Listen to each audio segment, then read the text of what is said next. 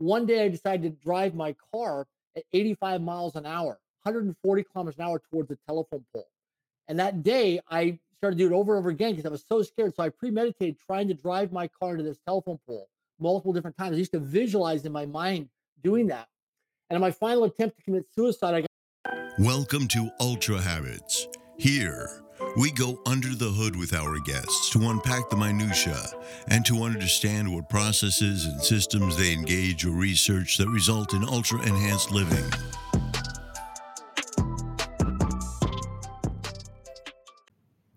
Howdy, folks. It is RJ Singh. Thank you for joining us with another world-class guest on this week's Ultra Habits.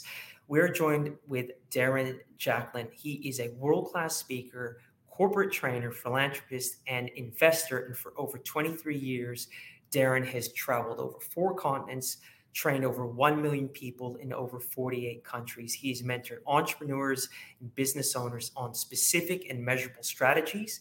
Now, Darren himself has an uncanny ability to increase wealth. What he does is he identifies great companies with great services and products, great people, and he invests in those companies. Now, his talent has captured the attention of Tiger 21, the Wall Street Journal, Yahoo Finance, NBC, CBS, and a host of other mediums and forums where he has shared his business journey. Now, if you met Darren, you would think he's one of the most confident individuals that you have ever spoken to. His enthusiasm is off the charts. He's super generous and an all-around gentleman. Now, things weren't always like this for Darren. Now, he grew up in a small Canadian community called Saskatchewan. And at a very young age, his 4-year-old sister died from heart complications due to open heart surgery. This obviously impacted the family. To compound difficulty for Darren, he had difficulty reading and writing, and he was diagnosed with ADHD, and they pumped him full of pills like Ritalin. He failed to actually complete grade 1, and they deemed him as retarded, and they stuck him in special education classes for the rest of his educational years. Now, Darren was very resourceful. At the age of 7, he started a business called Rent-A-Kid, where he would shovel sidewalks, mow lawns, do effectively whatever neighbors needed and were willing to pay for. Darren left school, had a host of failures, and in his early 20s, he even tried to commit suicide. Not the first time, he had multiple suicide attempts, and he was really at a low place in his life. Now, Darren was lucky enough to meet a psychologist who encouraged him to register for a Dale Carnegie training course. And this is where things really started to shift for him. While he was in the program, he was invited to Toastmasters, and that was it. So this is what we're here to discuss and unpack today. How did this man move from where he came from in the condition and the state that he was in to the man that we all have come to know today? So I'm going to leave you in the capable hands of Darren. Thank you for joining us on another week of Ultra Habits. And again, if you haven't, please go to www.ultrahabits.co. Sign up for all the cool stuff that we're doing. All the information will be there in regards to where we're going with the show. All the best. Have a great week, guys. Peace out. Darren, thanks for joining us this morning here in Australia on the Ultra Habits show. We have finally connected. There was a lot of emails, a lot of communication, a lot of time zone challenges, as we can all appreciate, but really, really grateful and thankful that you've joined us here. I'm grateful to be here and make a difference and be in service. And I'm grateful that we got a chance to make this happen with our busy lives and travel schedules and global calendars. We made it workable here in this digital world today. So I'm grateful to be in service. Yeah, for sure. And you know what's really caught my attention over the last month or so is some of the stuff you put out on LinkedIn, like these parables. Hmm. You know, I love your posts where it's kind of like the wise sage approach, and you've got these comparative stories that really they get you to think, and I really Hmm. appreciate those posts. So we're going to talk about purpose, perseverance, payoff. I know that you recently released your book, but before we jump into that, for our audience out there that don't know who Darren Jacklin is, Who are you, man? How did you come up, and what do you do? Sure. I have a very interesting backstory that I can unfold here. Just kind of give you some high level highlights of it. So, I grew up in a middle income family here in Canada. Failed grade one of public school, and then was misdiagnosed with a learning disability and a reading disability. And it was determined by the people in the school system that I was retarded and I had special education skills.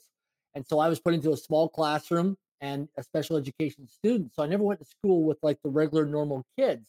And so from grade one to grade 12 of public education, that's what I did. I spent my whole entire life in special education classes with a lot of labels like you're stupid, you're retarded, you're never going to amount to much, you're never going to go far, never do much in your life. And when I became 7 years of age, I created my first little business venture called Rent a Kid. And I would go around my neighborhood and look at solving problems and who's got my money. And it was never about the money, but I wanted to do something. I had a lot of energy as a kid.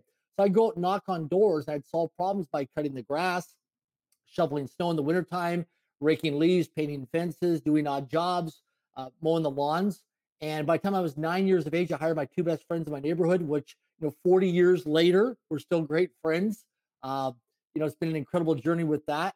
And so when I got into junior high and high school, I really struggled, with low self esteem, no direction, no focus. But I had this entrepreneurial mindset. And what I realized is that I just love being out there, making a difference, being in service to people. And so later on in life, like I'm 49 years of age today, I realized that at a young age, I learned some very valuable life skills. One of the life skills I learned at a very young age with my backstory was that as human beings, if we're up in the International Space Station looking down on planet Earth, and we were to map out all the human beings on the planet, all we are is a network of conversations. And what I discovered at a young age, as a young kid growing up, anything that we really, really, really want in our lives is going to come from having conversations with strangers. Strangers, everything we want, everything we need, everything we desire in our lives. But we're taught in our environments growing up, sometimes from friends and family or our parents or our grandparents or our school system, don't talk to strangers. But at a young age, I was all over my community talking to strangers all the time because that's where the opportunity zones were. So when I got into junior high and high school, I realized, hey, if I really want something, I've got to get really good at building rapport to strangers so they get to know me, like me, and trust me. Because if they get to know me, like me, and trust me, then they'll do business with me. Then they'll hire me. Then an exchange of opportunities will get created. So when I got to grade 11 of public school, one day I was taken out of class by a guidance counselor one day and the school teacher, and they brought me down to the guidance counselor's office and they said, Darren, if you graduate from grade 12, if you graduate, what do you plan to do outside of school? You're never going to go to college, never go to university. You might get a job, you might become employable, but what do you plan to do? And I said, I want to build a portfolio of companies. I want to travel around the world and make a big difference. And I remember like it was yesterday, RJ, they both looked at each other in the guidance counselor's office and looked at me like, okay, we need to calm this guy down because he's dreaming too big here. And they just squashed my dreams like, Darren, listen, we know you have big aspirations, you got a lot of energy, you want to do a lot of great things, but that's not in your foreseeable future. You're probably not going to make it to your 20th birthday. You might get a job, working in the oil and gas industry or construction or some physical labor job, but you're not going to amount to much. Your grade point average, your academia marks do not display based on your report card. You're ever going to go far. You're not going to go to college, university. And that really affected me that day I walked out of that guidance counselor's office. I was very depressed. I was very low, and I went into a dark hole. So I did graduate from grade 12, just barely passed by. And then I did multiple suicide attempts to end my life because I had no direction, I had no focus, I had no purpose. I had a lot of negative self-talk. I had a lot of confidence issues and self-worth issues. I never did any drugs or alcohol. Was never thinking. To this day, I'm 49 years of age, never experimented or sampled with any type of narcotic or illegal drug ever. Just never, to me, it's just something not for me. And what I realized was when I was down and out, struggling, financially at times, lack of focus, lack of direction, that I had a lady one time took me to a Jim Rohn seminar. And Jim Rohn was a mentor to Tony Robbins. He passed away on December 5th, 2009. But what happened was after meeting Jim Rohn and going to the seminar and then doing multiple suicide attempts, one day I decided to drive my car at 85 miles an hour, 140 kilometers an hour towards the telephone pole. And that day I started to do it over and over again because I was so scared. So I premeditated trying to drive my car to this telephone pole multiple different times. I used to visualize in my mind doing that. And in my final attempt to commit suicide, I got scared and I said, I can't do this. So I drove to a nonprofit organization that was a 24-hour telephone crisis line for people, wanting to commit suicide. And I went and rang the doorbell of this nonprofit organization. I said, I'm trying to commit suicide. They brought me to the secure area and they started to counsel me. And then after several sessions with this psychologist, they referred me back in the 1990s to a Dale Carnegie training program. I had no idea who Dale Carnegie was. I didn't realize he wrote a best-selling book called How to Win Friends and Influence People, RJ. So I went to this course and I was so moved by the men and women in this environment. It was so different for me. They were enthusiastic, they were collaborative, they were supportive, they were high-fiving, they were encouraging each other. There was a lot of energy there. And I thought, wow, this is so different than the school system I grew up in. These people care about each other. These people want to see grow and develop and succeed. So I signed up for a Dale Carnegie training program, a 12-week program. And from there, I got a chance to meet a few more people. And one of the ladies said, man, you're doing so well in this Dale Carnegie training. You should come join me in Toastmasters. So I went as a guest one time to a Toastmasters meeting. I was so scared, way out of my comfort zone. I walked in just terrified, right? A lot of negative self-talk, mind chatter. And when they asked the guests to stand up and introduce themselves at this Toastmasters meeting, I had a name tag on. I stood up to introduce myself, wouldn't make eye contact, looked at the floor, and I was so nervous. My legs were shaking underneath the table. I forgot my name. I completely lost my name. I was so scared. And when I introduced myself, I had to look down and see what my name was on my name tag. And one of the gentlemen who was a member, he said, this is why you need Toastmasters. We're going to break through that fear of public speaking and being good enough and building your confidence. And so I ended up joining Toastmasters. And what I discovered over a short period of time joining the organization was there was people in that organization who were strangers. And I realized that strangers care. People believe more in me than I believed in myself. And I accelerated over an 11-year period in that organization. And then I went off to build a corporate training business. I used to make 400 cold calls a day, 2,000 cold calls a week, smiling and dying to build my corporate training business. From 1995 to 2000, made over 100,000 cold calls. Most of them were rejection and no calls. And I traveled the world from 1995 to 2015. I set foot in 50 countries, trained, developed people. And to this day, I've now trained over 1 million people in 50 countries on 4 continents. So on that, Darren, I want to unpack. I just want to ask you if we can go Sure. back to your youth in terms of the labeling that occurred and the uh, the way that you were treated in school. How did how did that how did that propel you or inhibit you at the time? Now we know that it obviously resulted in depression and negativity Sure.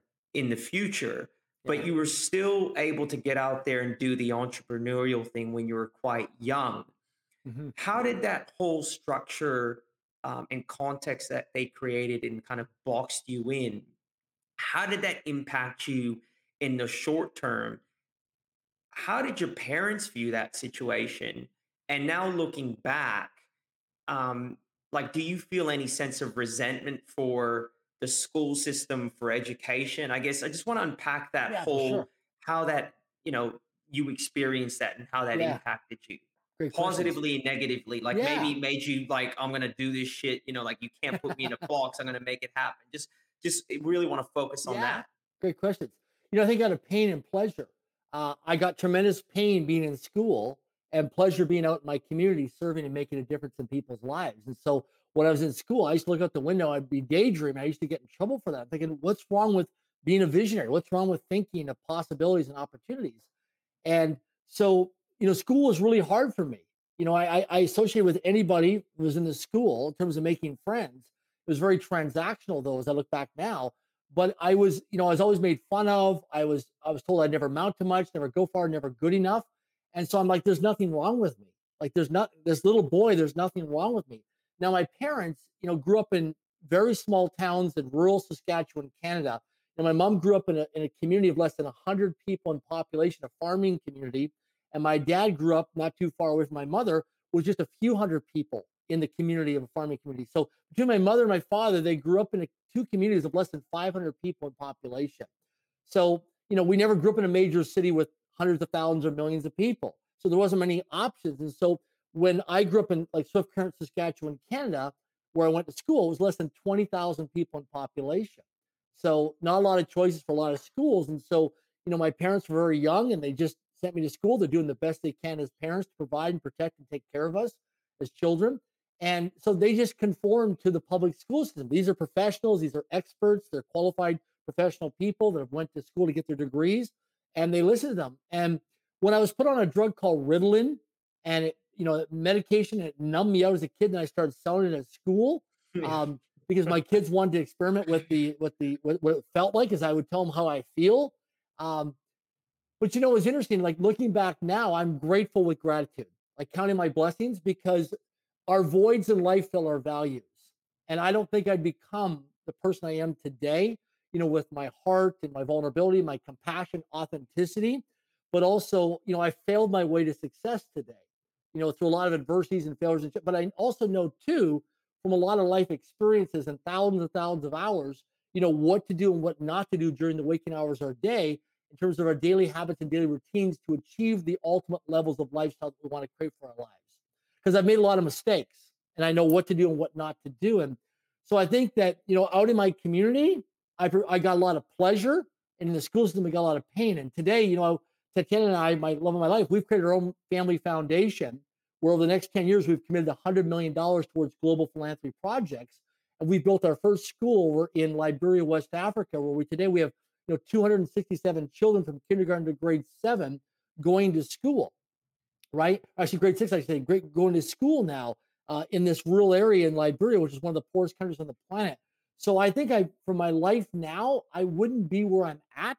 And people really relate to me from all walks of humanity because I've had a lot of adversities and failures and challenges and setbacks. And I've been financially broke and I've been upside down and I've wanted to give up and I've wanted to quit. And I also know what it's like to go through perseverance on the other side of that. And so, and I'm self-taught, to where I am today. Like I didn't graduate with an MBA or a PhD or, any college university degrees. I didn't grow up in a wealthy family or live in a rich neighborhood or have parents of high status in a community that I could leverage. None of that stuff. I had to go through a lot of rejection, a lot of adversity, a lot of failures, and a lot of no's to get. So I've had more no's in my life than I have had yeses. And so people look today and they do their due diligence, like, oh my gosh, you've had so much success and what you've accomplished, but yet I've had so many more no's than that. Do you think in terms of, because you've got the grit, there's no doubt about Yeah. that, and this whole piece on perseverance, do you think your perseverance drove your purpose or the other way around? I think it was being in school, I was always told what to do. And I was always being told what to do. I was always micromanaged as a kid, being in special education. And I think I wanted freedom in my life to live life on my own terms and not being told what to do. And then when I became an employee, I realized I was a terrible employee because I'm giving my supervisor or my manager, the owner of the company, feedback on how they could do better, how they could generate more cash flow, underutilized assets, ancillary services. So I saw these opportunity zones, and so I did not make a good employee because I didn't conform. I even went and got a union job one time, and that lasted for a short period of time because I realized that my work ethic was so high. I'm very, very high work ethic. I'm very accountable, very disciplined, very focused, and very integral. Now, years ago, I was not an integrity person. I was completely out of integrity in my life. I had no integrity. My words did not match my feet. You know what I mean? And so I always say to people, talk is cheap. I don't listen to people say, I watch what they do because behavior never lies. And I think that through my trials and errors and adversities, I learned a lot of street smarts, which helps me today in boardrooms and buying businesses and doing mergers and acquisitions and buying a lot of real estate investments with that. I'm able to read through things now in a very street smart way because I trust my gut. I trust my inner circle team around me of men and women and the women's intuition around me. Whereas I think if I didn't go that path, I wouldn't have that street smarts that I have today and the hustle and the grind that I have today. Because I just love to make a difference. And I when I see people that are struggling, like, I realize that in life we don't have money problems in life. There's no such thing as money problems. There's an overflowing financial abundance. I have a lot of my friends of mine have financial problems. They have so much money coming in through multiple revenue streams, they don't know what to do with it, how to allocate it and deploy it. So there's people who've got lots of money and not money. And so the key thing is we don't have money problems in life, we only have thinking problems.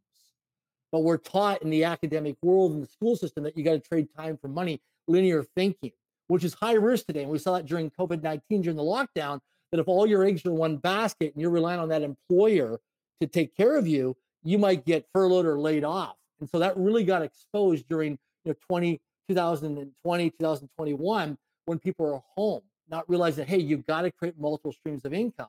And then growing up, realizing that rich people don't work for money, they work to acquire stable monthly recurring income producing assets. It was a whole different world for me, realizing they buy income producing assets and then they build out a portfolio of income producing assets and then they get money to work for them. And that was different when I met a guy years ago and he said, listen, I make more money while I'm sleeping than while I'm awake. And I said, well, how do you do that? And he says, consistently. I'm like, I want that in my life. I want that. I want that freedom. I want to be able to go to bed when I'm tired and wake up when I'm done sleeping. I want those opportunities and those choices. So I'm grateful that a lot of different mentors and role models and people have come throughout my life on this journey that I've learned best practices from. And I've been a serious student to life through personal professional growth and development. And so not having the academics, like Tatiana, the love of my life, she's got 3 academic degrees from the top universities in Canada. She's also bilingual in French and English. And, we've been together for a number of years now. And she said, Darren, being around you is like an MBA and a PhD because I'm a very practical person. I measure things with key performance indicators, KPIs, but I also have targets. Like I have an Apple Watch that I wear, and every day I play a game with myself, with metrics in regards to my health and fitness. And so when we focus on certain targets, like, if you and I went around Australia or the United States of America or Canada or pick any country on the planet, we walked around and just picked 100 people at random. And we did a survey and we asked them, what is it you really, really, really want in your life? 95% of the people could not show their personal promises. These are my personal promises. This is what I've dedicated my life to. Every year, I write down what are my top 10 personal promises I'm committed to achieving this year. And then every morning, every night, my journal is a non-negotiable daily habit. I hand write out my personal promises to myself every day as a non-negotiable habit. But the key thing is what success leaves clues.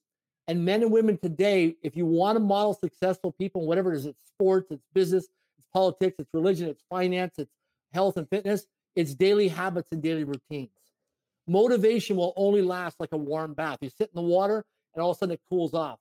But daily habits and disciplines will get you through the peaks and valleys of your life. Because the key thing is you've got to commit to your commitments. And that's what I have a lot of rigor around is that in my life is I commit to my daily habits and my daily routines. And also too, is if people don't have a calendar, if whatever you really, really, really want in your life, if you don't schedule it and structure it into your calendar, it does not exist in your life. When I travel all over the world and I meet people all the time and they say, well, Darren, I want to achieve more financial success. Great. Show me your calendar. Because in the next 7 days, if you don't have revenue generating activities or income producing activities or wealth generating events, or you're reading books or listening to podcasts or studying people or doing these activities or these action steps towards those, it's not going to happen. Because it's how you spend and qualify your time. Yeah, there's a lot in that, Darren. Yeah. There's a lot in that. So what I'm going to do now is I'm going to shift the conversation Sure. back to when you got into corporate development, corporate training. So actually, okay, so what does that mean? What did you start doing? Yeah, so great question. So what I did is I first of all started back in the 1990s going into corporations and showing their salespeople how to make more sales. And what I did is I learned from my own experience by getting a lot of rejection that whatever you lack in skill, you make it up in numbers. Whatever you lack in skill, you make it up in numbers. So I had very low self-confidence. I was terrible as a salesperson. So what I did is, like, for example, this came with girls. When I was young, I was very insecure about meeting girls. And so what I did is I used to take 10 Canadian pennies and I used to put it in my left pocket. And every day my goal was to go talk to 10 girls. Just good morning, good afternoon, good evening, hello, how are you? And every time I talked to a girl, I would secretly take the penny from my left pocket, put it in my right pocket. And the target was each day to transfer 10 pennies from the left pocket to the right pocket. So I would go in as a corporate trainer, I would train people on how to grow and expand, and then how to look at how to create revenue streams. Because and then also how to mitigate risks. in terms of, exposure to that, because a lot of companies, as they grow and develop, they have more visibility and more exposure. So as a corporate, I would go in and I would train people on how to become a first-time manager, supervisor, team leader, how to grow and scale the company. Because whenever you talk about cash flow to a company, which is the lifeblood of a company, you get their attention. Because when I'm going in there and selling my corporate training services, they got to see a return on investment, 3, 4, 5, 6x return multiple on the return on investment, because they're taking people out of the field and putting them into a seminar with me for a day or 2 days, and those people are not being productive while they're in the seminar. So it's costing them time and costing them money and energy. So this is what I was started doing, and so that's how I got started. And then I would train companies on how to transform obstacles into opportunities. So when an employee or a supervisor or decision maker in a company would make a mistake or a crisis, how do you monetize that and turn it into cash flow? How did you learn these skills, right? So Yeah, like great question. you had gone from basically going to seminars yourself and now you're a corporate trainer. What was the leap from Yeah. being a effectively someone learning the craft to then teaching the craft? So when I was young with my rent-a-kid business, I grew up in a middle-income neighborhood. But what I always realized is who's got my money. And what I would do is when I was cutting grass or I was doing different odd jobs, I always went to people who had disposable income, didn't live paycheck to paycheck. They had bigger houses, bigger yards, that I knew that I didn't have to get into that cycle where they're getting paid. Because I was not, when after you knock on a lot of doors and get a lot of rejection, you start to notice patterns and cycles and trends. And I noticed these neighbors, I'd be knocking on the doors, everybody's saying no, but yeah, I'd come back different time of the week or time of the month, and they're like saying yes. Why is that? Because it's right around payday. And so what I realized when I got around, the dentists, the lawyers, the doctors, the business owners, the entrepreneurs, the people who ran the city, I got into those neighborhoods back in the 1990s, early 2000s, things changed. Also, I realized when people earned higher income, they made decisions faster. In fact, when I got to their doorstep or to their office and I talked to them, because time was money to them, they made decisions very quickly because they want someone to solve their problem. Listen, I need you to paint my fence. Just go do it. How much does it cost? Here's the price. Okay, great. Just get it done. But whereas people that were living paycheck to pay, well, let me think about it. Let me talk to my spouse. Come back in a couple of days. And so I started to notice this after talking to many, many people. And so I collected a lot of information at a very young age, but I got a chance to get around people, a city of 20,000 people. I got a chance, I got exposed to a lot of really influential people at a very young age. And I got a chance to build rapport and successfully these clues. And so I started to get around these people. I started to study a lot of books. And then I started to voluntarily through Toastmasters speak at Rotary clubs, Women in Business, Chamber of Commerce, YPO groups, all these different groups, and I got access to all these people, and I realized that proximity is power. So when I got access to all these different decision makers, and I got to go for breakfasts and lunches and dinners with them, and got a chance to get around their inner circles, I started to discover a whole new world. And I realized it's not what you know, it's who you know, and it's who they know that knows you, because proximity is power. And so I started to collect a lot of information. And so when I would do corporate training, I would even sometimes bring in guest speakers, some of these influential people, but I would ask them. So like a lot of my mentors are people you would never know. When it comes to, like with Link Foundation, our foundation right now, we're committed $100 million towards global philanthropy. So we're actually working on a 250-year legacy plan right now, 3 generations. And so I have families right now throughout the world. I was just with a family in Dubai a few weeks ago that has a 600-year plan for their business. I was with a family in the United States of America here, which I'll actually be with next month. They have a 1,000-year plan that's documented and detailed out as a master plan. So this is the paper copy. This is a master plan for my life, right? It's a pretty thick book, and I have a digital copy as well. This is a 100-year plan of my life. But so I started getting around different families. One of the families I'm with next week, I'll be in the United States of America next week. I'm having dinner with a family in Las Vegas. Their family trusts go back 15 generations to back to 1485. Uh, And so I get around these people, I'm thinking 15 generations of journals and diaries that they've gone through.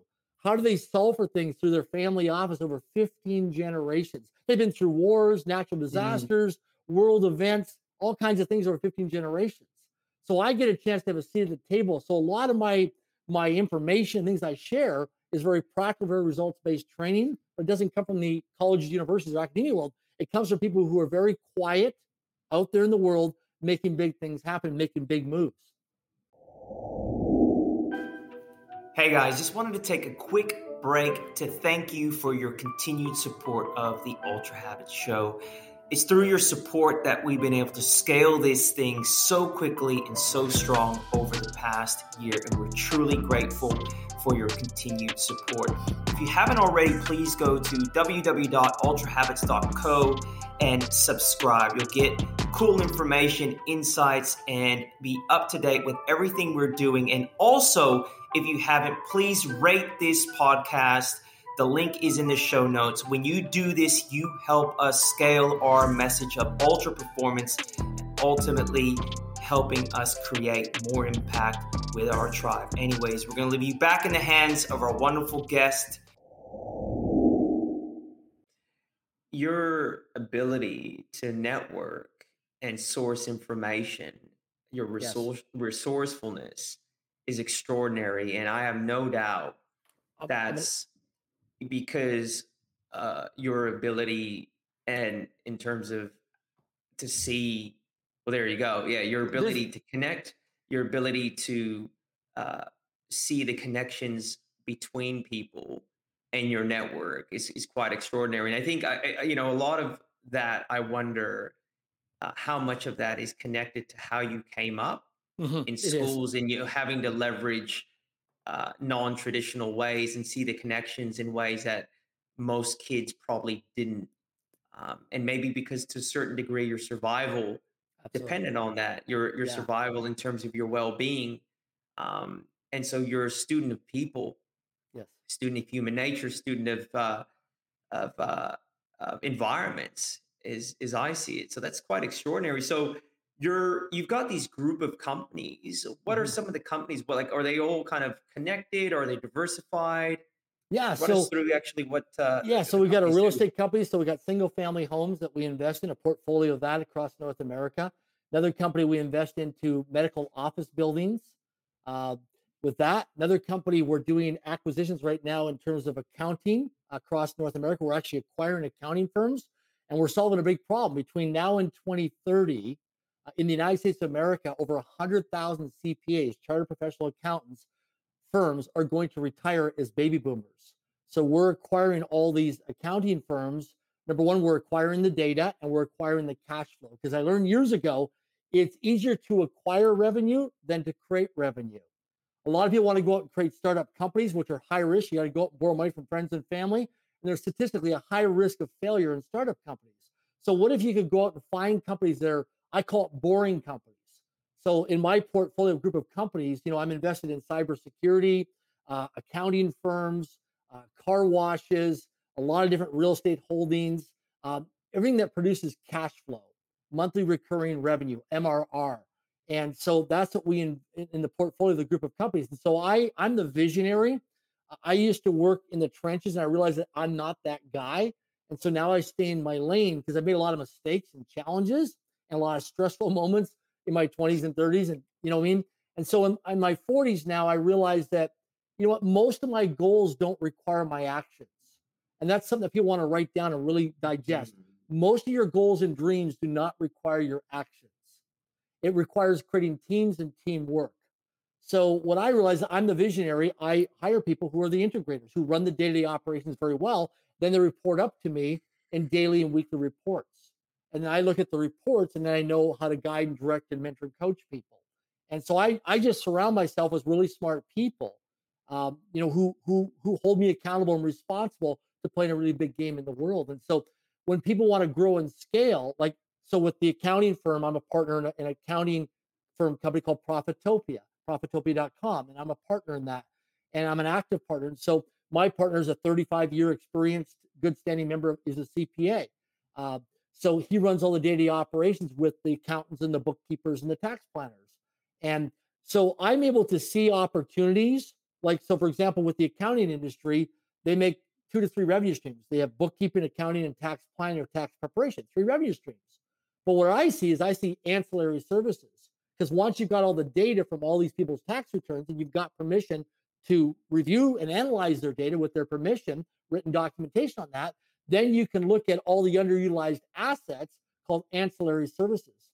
So we can take that accounting firm that we acquire from 3 revenue streams, to 10 to 12 revenue streams in about 12 months and increase top line revenue.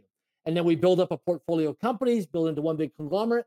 And then we exit in about 3 years, go through a wealth generating event, take all that capital, put it in stable income producing assets, and then go off in another vertical and build and grow that as well. And so that's just my street smarts, how I see things. And then for me knocking on a lot of doors and making a lot of phone calls over the years and training to help over 1 million people, I built a global network of a lot of people because all we are is a network of conversations. And so I'm able to build teams and put the right people together based on their personality style and their skill set and their history and their experience and things about them. And there's ways to test that. Like a lot of times I'll go to a charity event or a dinner party and I'll bring people out, selectively at a dinner party, and I'll play a board game like the Cashflow board game, like Robert Kiyosaki and Kim Kiyosaki created with Rich Dad Poor did that book. I'll play game nights or charity events, and I'll bring people out to see how they connect with each other. Do they have conversations? Is there collaboration? Is there chemistry? Is there collective intelligence there? And if there isn't, then we know they're not a match. And that's how you blend teams. And then Tatiana, my love of my life, she was a high school teacher for 35 years. Her passion is running teams, being the integrator around day-to-day operations. So I just know my lane. I stay in my lane. I know my strengths. I know my high leverage activities, and I protect and qualify my time in those areas. And I delegate everything else I'm not good at. But that comes from every week setting an agenda of what's my week ahead plan, and then looking throughout each day. What am I doing? Am I moving towards my targets or away from my targets? So I spend 95% of my time each day is focused on what are my monthly, quarterly, and yearly targets. So I can achieve those, and I delegate everything else to other people around me, whether they're staff or they're virtual staff, or we automate or systemize it. And that's what I do. And we just keep growing and expanding, because my ultimate goal is to give $100 million away to global philanthropy over the next decade. That's the ultimate goal. And then to eventually have the foundation, Link Foundation, go out of business, because then we've solved some of the biggest humanitarian philanthropy problems on the planet.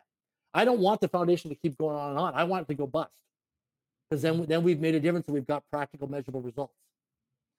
So what I'm hearing is that it's all about scalability, management of energy. And I think that, I was having a conversation with someone the other day about the real competitive advantage is the ability to see the connections Yes.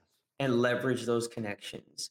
And I think that is what you're saying, and you do it well. And what I'm also hearing is when to get out of the way and let the people that execute, because we can become our own hindrance sometimes when we're trying to do too many things. And as someone that moves at a very fast gear, how do you slow down enough to, like, how do you oscillate your energy to ensure that when to move super fast and you're intuitive, but you also know what requires diligence, a lot of thinking? Because you and I are actually very similar in that way. And I think I'm always moving through these hyper speed versus I'm slowing down when required, but understanding when to shift those gears is not always clear. How do you manage that piece? Yeah, great question. So two things is daily habits. One is I do 60 minutes minimum every day of physical activity, of exercise. And so I live here in Vancouver, British Columbia, Canada. So when I'm not traveling, all behind my house, there's hundreds of hiking trails. So rain or shine, no matter what the weather is, I'm out there hiking all the time. I'm also in an active hiking group that we have a WhatsApp channel, and we have it scheduled into our calendar. So there's accountability and follow through on that. So I do that. I also schedule to my calendar and I time block it under the time of thinking time. So I just think what I'm thinking about. And see, most people never think what they're thinking about.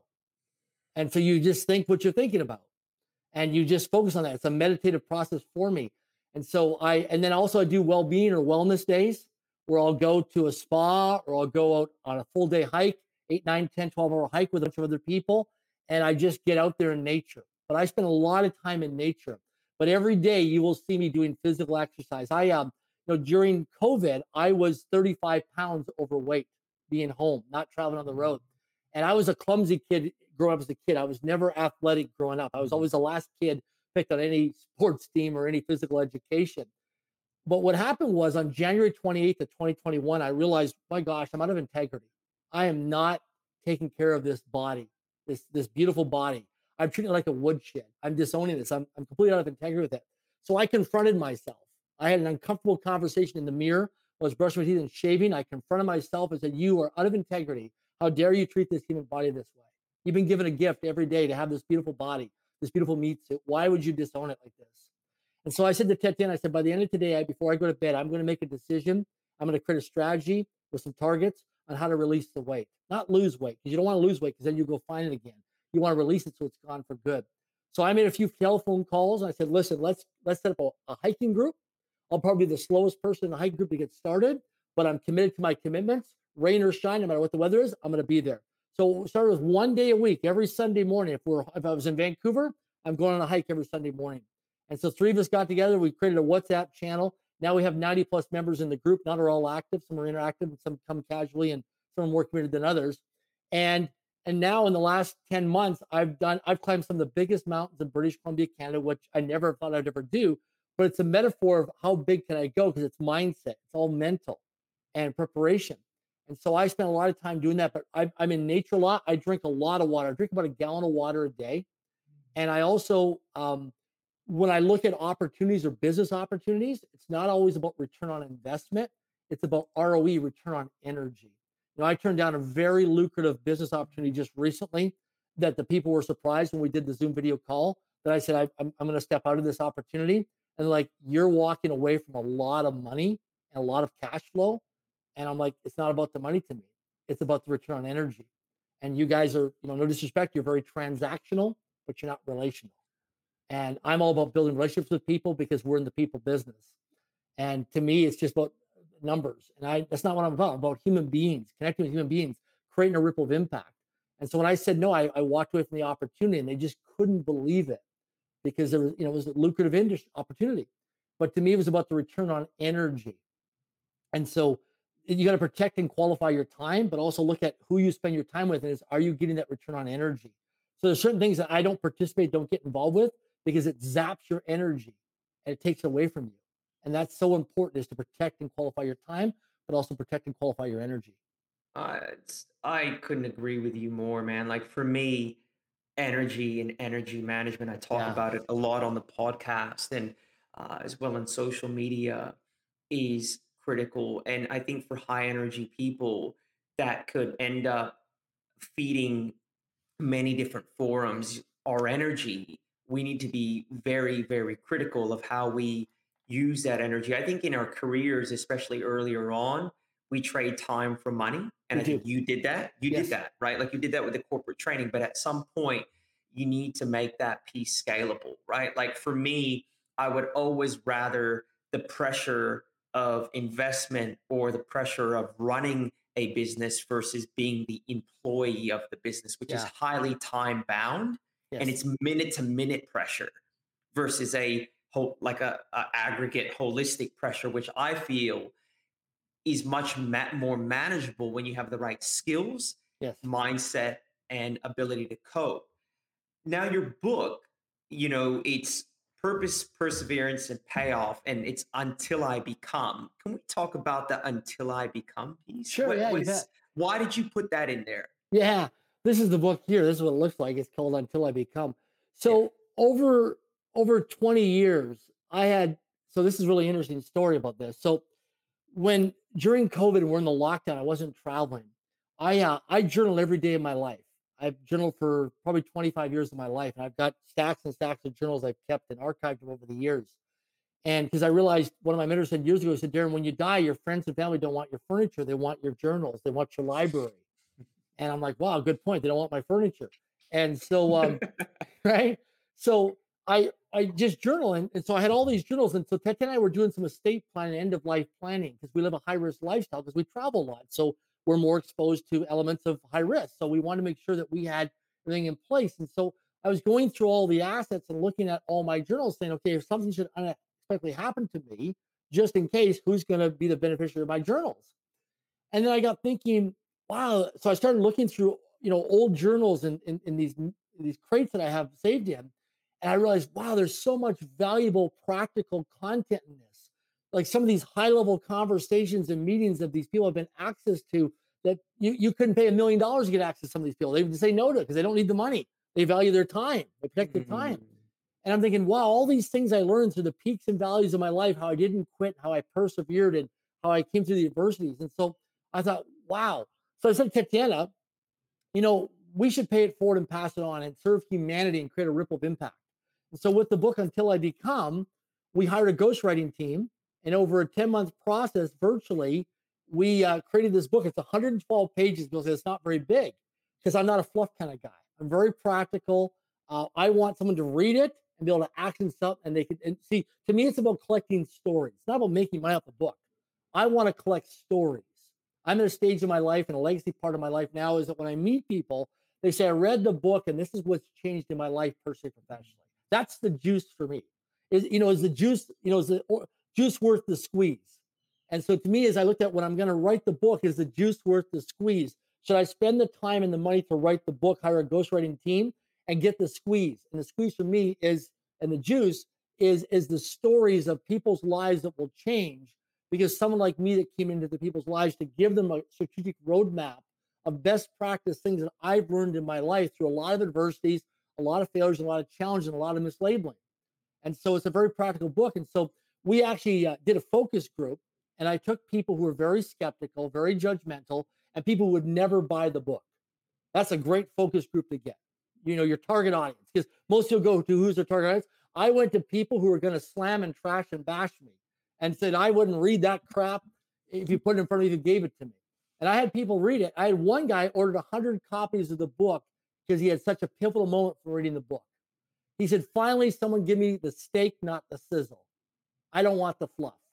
And because he just saw personal development and things like this is fluff, just a bunch of fluff, sizzle. And he was so moved because it was such a practical book that I'd learned. And so I created the book to really serve humanity. That was the intention. And so the funny thing was I made lists of all these people throughout my life to go to, because we want to make sure everything was accurate, everything was verified. If anybody came back and some of the stories and lessons in the book, people say, yeah, I don't believe that. I want to make sure we could verify it as part of people's discovery or due diligence. So I went to all these people throughout my life that I'd met over the years. And when I told them I was writing the book, all the people said, Darren, it's about time. We've been telling you this for years. See, here I'm surprised, right? I'm thinking, I'm going to have this big announcement. I'm going to write a book. And everybody's like, well, Darren, we're not surprised. We've been telling you for years. Finally, you're going to follow through and write the book, because, I had this learning disability mindset where I can't write, and I'm learning disability, reading disability, teaching disability. So I had a team, and we just video recorded everything on Zoom video conferencing, and they transcribed everything and went through edits and revisions, all that stuff. And so the book is a book to really help people until I become, because every person in their life become the mother, become the father, become the role model, become the mentor, become the uncle, become the aunt, become that business person, because to me, I grew up in my life, am I good enough? Like I even questioned that when I was writing the team, when I came on with the ghostwriting team, am I good enough to be on this thing? Why would someone want to learn my backstory? Can my backstory really contribute to humanity? Can my backstory help somebody from not committing suicide? Can my backstory help somebody from not overdosing on drugs? Can my backstory help somebody from, just giving another day in their business, not quitting, not giving up when times are tough? Can my backstory help somebody who's out there in a real estate career, a mortgage career, cold calling or knocking on doors and building their business to feed their family, right? So to me, it was a big thing because I've had people in the last couple of months with this book. If you saw some of the private emails and the private social media messages of people who said to me, you've saved my life. You've saved my marriage. You've saved my business from going bankrupt. You've saved me from ending it all. Just pulling the towel and just ending everything like that. That's the juice worth the squeeze. That's what it was for me. It was about collecting the stories of people knowing that on this planet, as my legacy, I made a difference in people's lives through my adversities, my failures, my challenges. That I got a chance to capture everything out of my journals over the years and collect those stories and those practical life lessons to pay it forward and pass it on. And I've had people from Harvard who've got top-rated MBA degrees, spent hundreds of thousands of dollars going to Harvard. And I've had people come to me and said, Darren, I learned more in this book than I spent 4 years getting a Harvard degree and spent hundreds of thousands of dollars. And so that's what it's about. It's just paying it forward and pass on and making a difference in humanity. And that's really what it was for me. It was really, I wish I had a book like this when I was younger. And I said to Tatiana and our team when we created this book, I want this book to be a book when people read it, they say, my kids need to read this.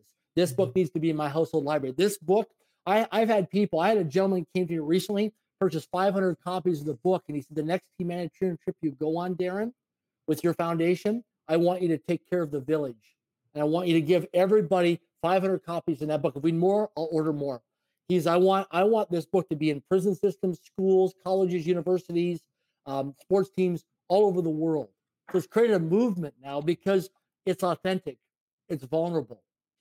And that's what people today are drowning in knowledge, RJ. They're drowning in knowledge. There's so much information on the internet, but they're starving for wisdom.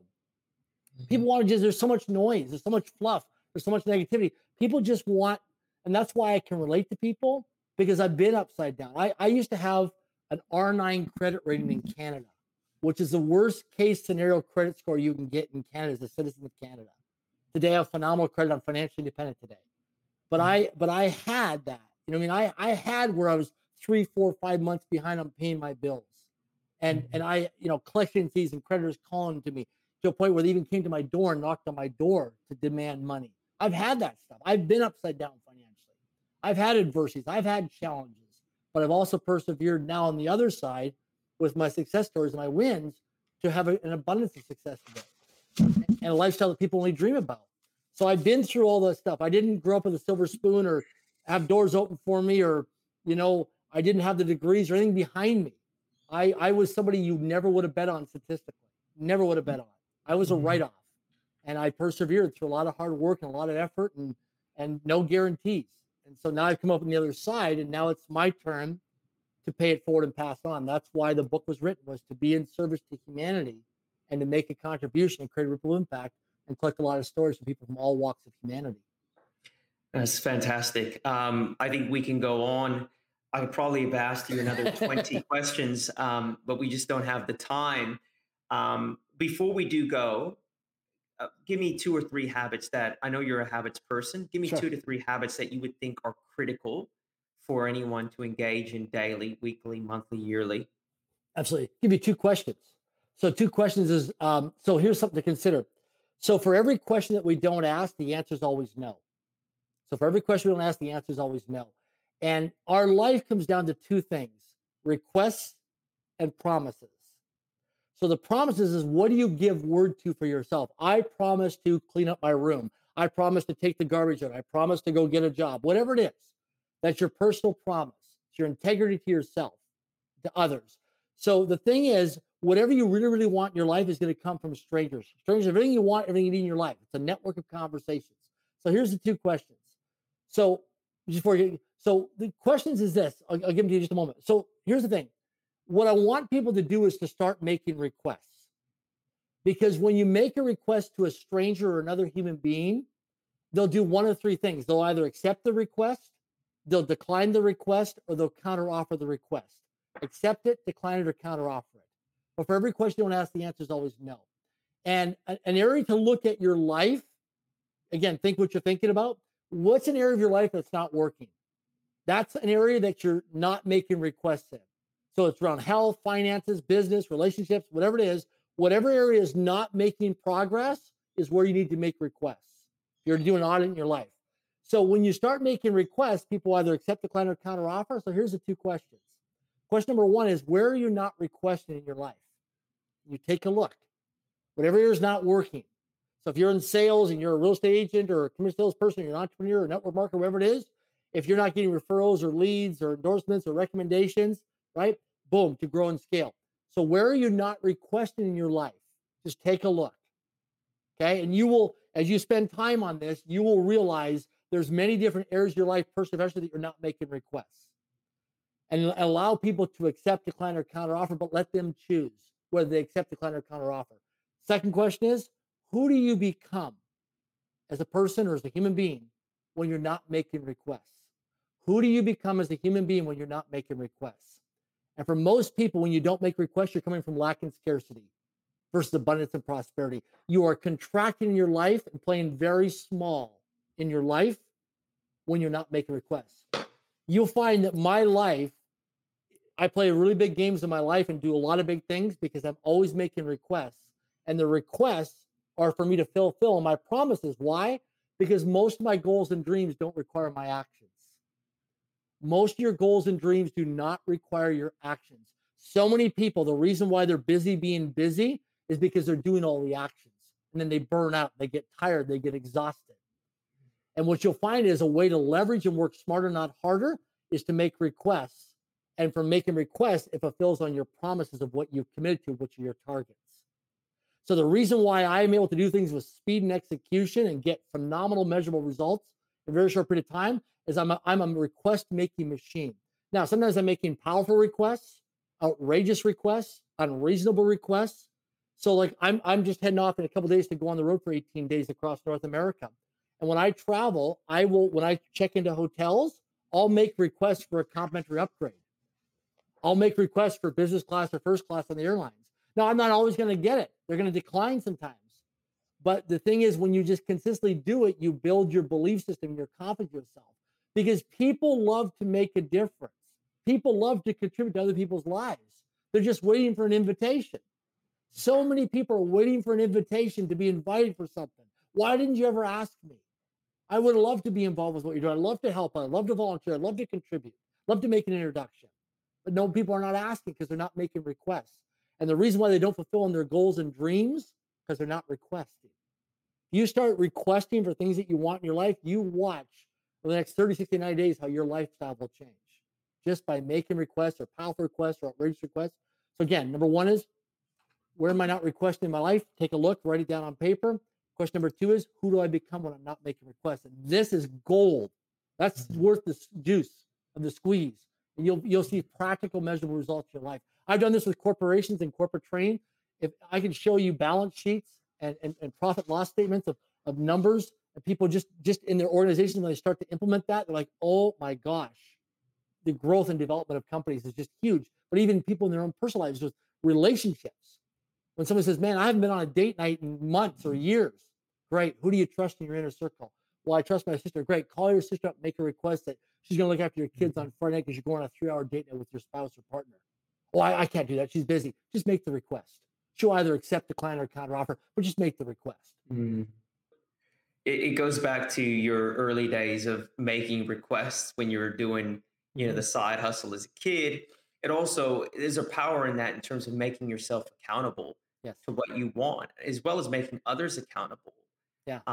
And again, it really aligns with your your networking style and your ability to see opportunity within your network and leverage people. I think that's really an asset and a strength that you have, and it's your unique superpower. There's no doubt about that. Yeah.